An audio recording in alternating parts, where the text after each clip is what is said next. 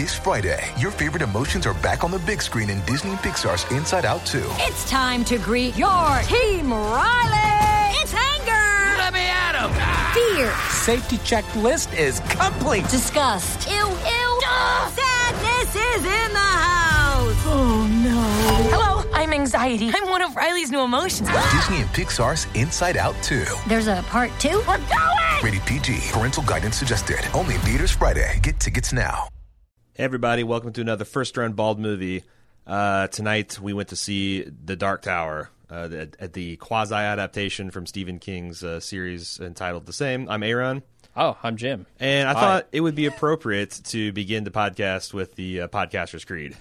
Oh, that's I do not cast with my microphone. Lips. I podcast with my voice. I don't know how the rest of it goes, but I do not edit with my fingers. I edit with my mind. Yeah, I do not flame with my keyboard. I flame with my heart. Or snark, yeah. bitch. Yeah, a little of all of it. What did you think of this movie? Quick background first. I've never read the books. Have you read the books? I have not read the books. Okay. So if you're a fan of The Dark Tower, we're going to all kinds of let you down in this review. Yeah. Because neither of us have read it, and I thought it was a fine movie. Mm-hmm. It wasn't great. It wasn't terrible. It was fine. It was good. It was a fairly good action movie. Had some okay heart to it, and that's about it. So I actually think that because I'd become peripherally aware that there was some really terrible reviews of this movie coming out. Mm-hmm. And like 2/3 of the movie, I'm like, I don't get it. Like, I think this movie is fine. I think Idris Elba is killing it. I think he's got really good chemistry with the kid, which is the most important thing for this movie to succeed. Matthew McConaughey, shaky. He's having fun. Okay. But the final act is so perplexing and so amateurishly, like the final. Well, I just want to get right to the spoilers.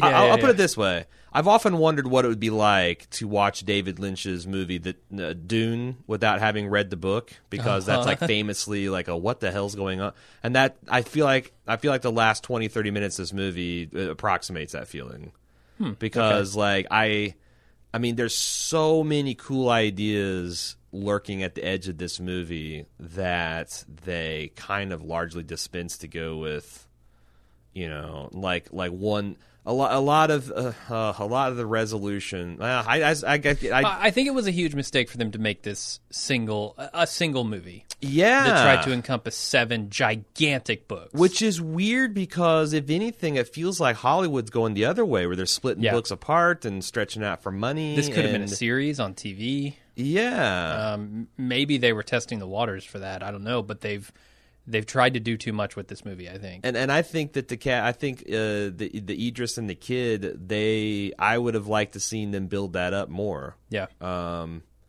And I don't know, maybe it should have been a trilogy, maybe it should have been a duology. I've never read the books. I thought about reading the books, but then I heard of some people discussing it, and the synopsis was, or the surmising was, that this is going to be kind of like a remix of like the highlights and like an alternate reality kind of version of it. And I'm like, well, that sounds like something that'll piss you off if you have any kind of affection for the base material. Plus it's 7 books. Yeah. I didn't have time to read 7 books. No. From the time this thing books. came to on my radar to me seeing it today. So yeah, I don't understand why people are just like about this movie, but I bet if I really loved The Dark Tower, then I would be that way. Is your girlfriend, was she just like really disillusioned, or was she kind of, because I feel like Stephen King fans expect this shit to happen.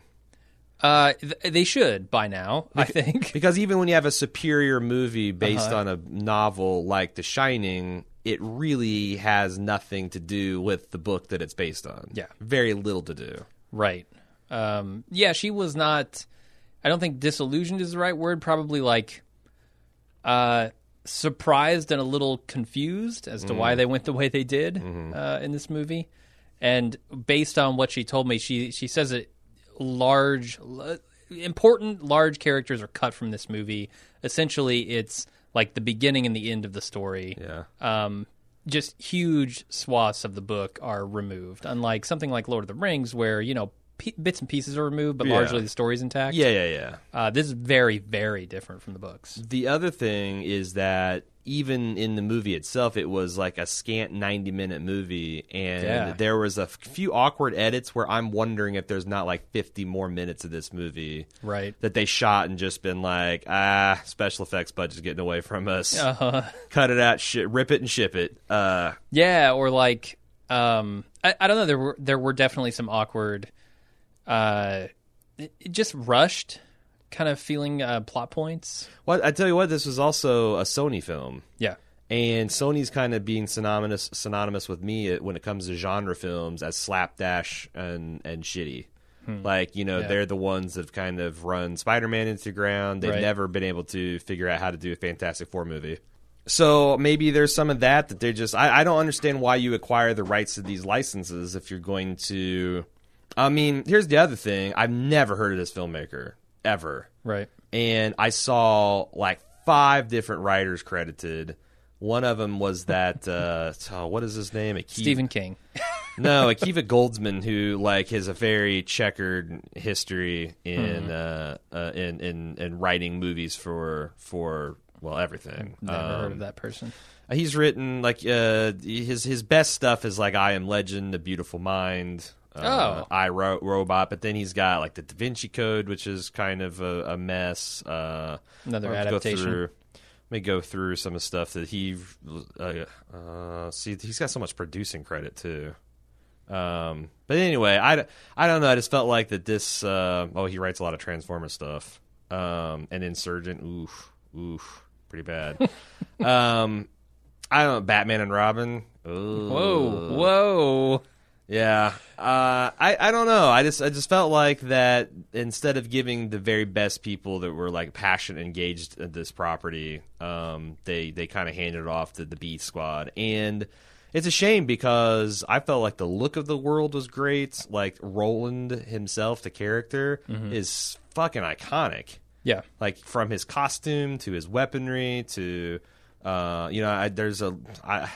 you've seen the trailer, you see the kind of like gunslinging he does, and some of it is really awesome, and some of it is kind of like, I didn't know that held together, and like I was like, would you not be better off with like an AR-15 with 30-round clips? I mean, you don't have to do so much fancy hand magic. You have to do much. Well, he doesn't shoot with his guns.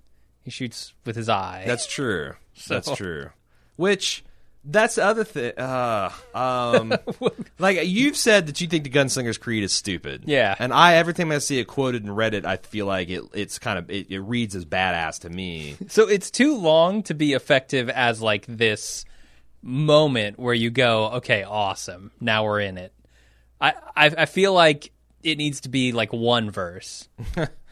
Same as the first. But I can't really say much more without spoiling it. Yeah. I think Matthew McConaughey phoned it in. Huh. I think he's just being roughly Matthew McConaughey in this movie. Okay. And I guess I'm okay with that, but it felt like this character needed something beyond just Matthew McConaughey. Did you recognize what's that guy's name? Rorschach from The Watchmen? I did, yeah. Okay. Yeah. Because I thought good. that he was the head monster man of Earth. Yeah, I suppose so. You think he phoned...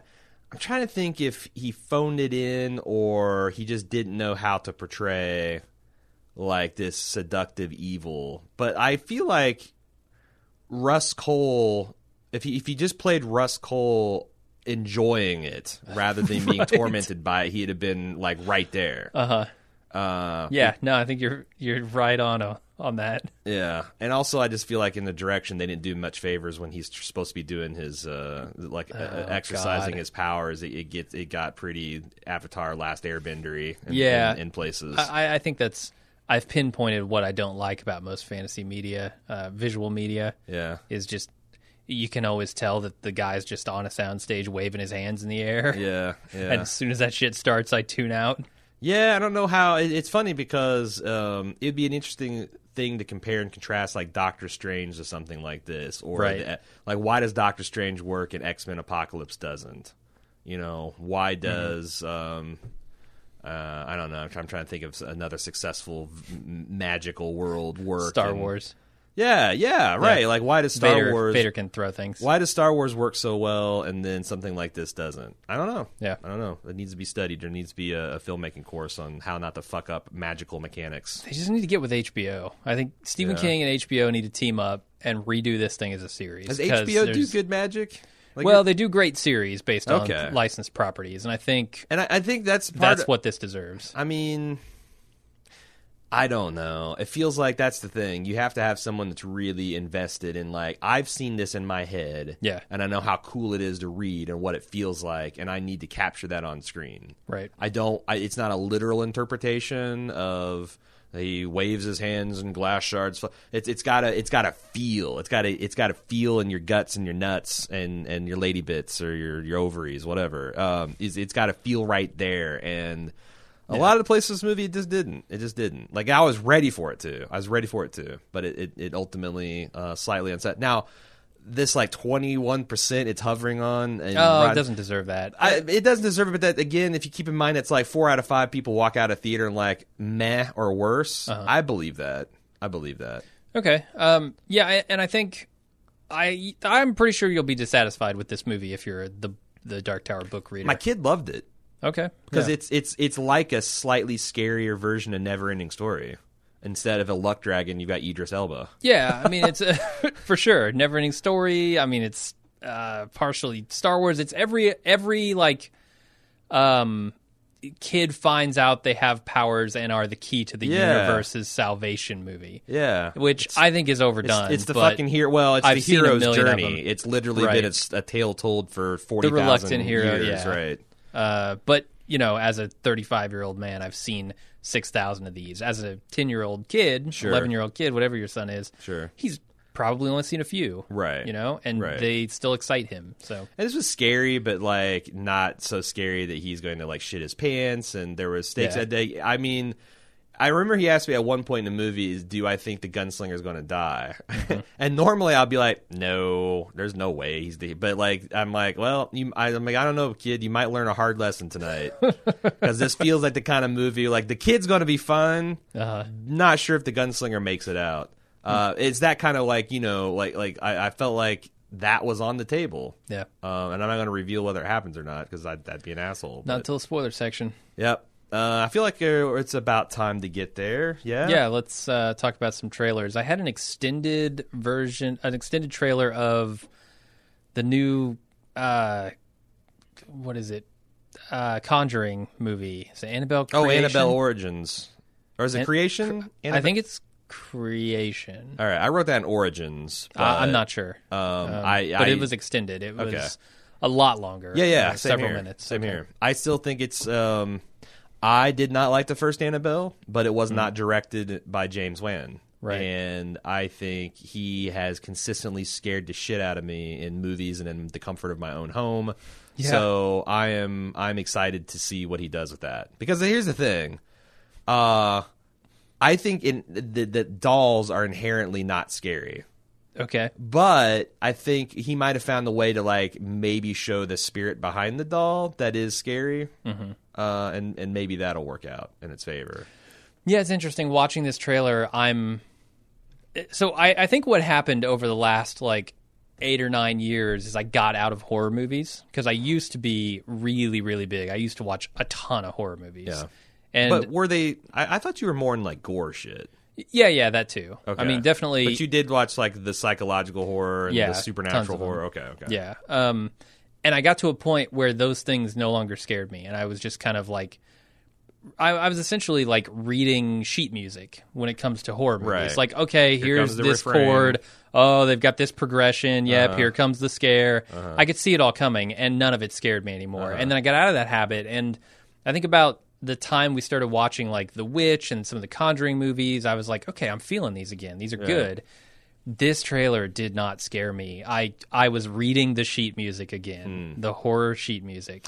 Yeah, I don't know. I might be back to the place where I can't enjoy horror movies for a while. Well, again. I do think that Wan had a different take on it. Like he had, they weren't jump scares. They're just like situations that were wrong. Yeah, and I like that. And you stared at him, and just kept getting more and more wrong. There wasn't like, and then they'd probably, once they hit you with the jump scare, once they've had you on the edge for a minute. And I've never seen anything like it. Now, it could be that his own like fresh take is now becoming formula, but right. I still thought The Conjuring 2 was scary. So until I can get through one of his movies without the ice water down my spine sensation, then I'm still going to. This was just the trailer. So True, and it's in front of a PG-13 movie too. So I was actually surprised at how scary the stuff that they were showing during the previews were. I was starting to like, oh god, I should maybe not have brought Jack to this. I saw. Let's do dueling screeners here. Did you see a trailer for a movie called Thank You for Your Service? No, I don't think so. So this has got the kid who seems like he's also the one of the lead stars of that fire jumping movie, Only the Brave. I think it's what it's called.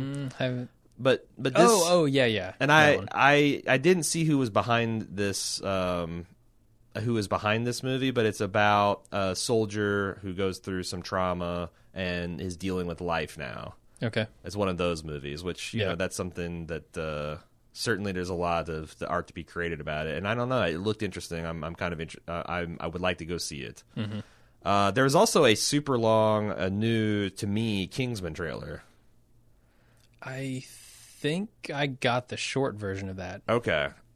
Which I continue, like, again, it looks like a lot of fun. I also, for the first time, there's a scene where the Statesman and the Kingsman are getting jumped in, like, a snowy forest. And I think Jeremiah Bitsui is one of the bad guys. Oh, yeah? That's getting, like, horsewhipped and shit. So I thought that's our buddy Victor from Breaking Bad. Mm-hmm. There's a trailer called Mother. I didn't get that one either. Which seemed like a fairly standard horror movie starring Jennifer Lawrence, who was looking banging in this sheer white summer dress. Mm-hmm. But it's directed by Darren Aronofsky.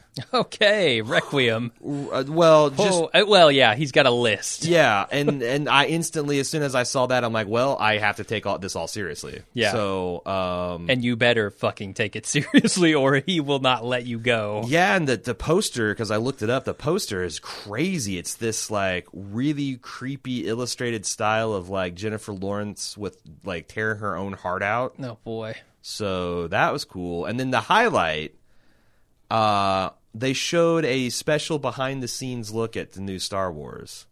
It was like a 3-minute thing where they showed like Anthony Daniels talking, and they're interviewing like Daisy Ridley and all the principals and the director, and there was pictures of suddenly there's this picture of Carrie Fisher hanging out with Mark Hamill, and they were like laughing and joking, like in costume on the side, and like I got like a lump in my throat, because like one of the three of the Holy Trinity's gone. Yeah. But it looks amazing, and it looked like they have a lot of fun on the set. When they had this shot where they were filming, I guess the final day, and they had a guy, Mon Calamari in costume, do the clapper for the final scene, and he goes, "It's a wrap." God.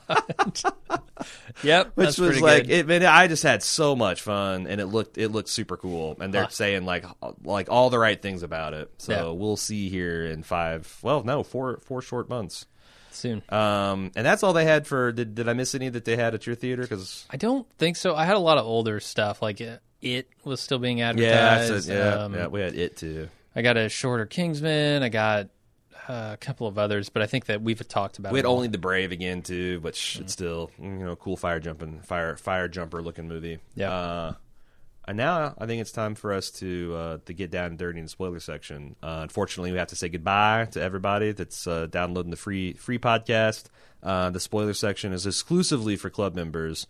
Boy, I wish one of us or both of us had read the books, because it'd probably be a lot of fireworks. But we're going to talk about the stuff, that go into detail about what went right, what went wrong. If you want to listen to it, you can join the club. Go to club.baldmove.com. You can get a free month trial just for signing up. And you can test drive this and all the other bonus exclusive features at club.baldmove.com. All right, time for spoilers.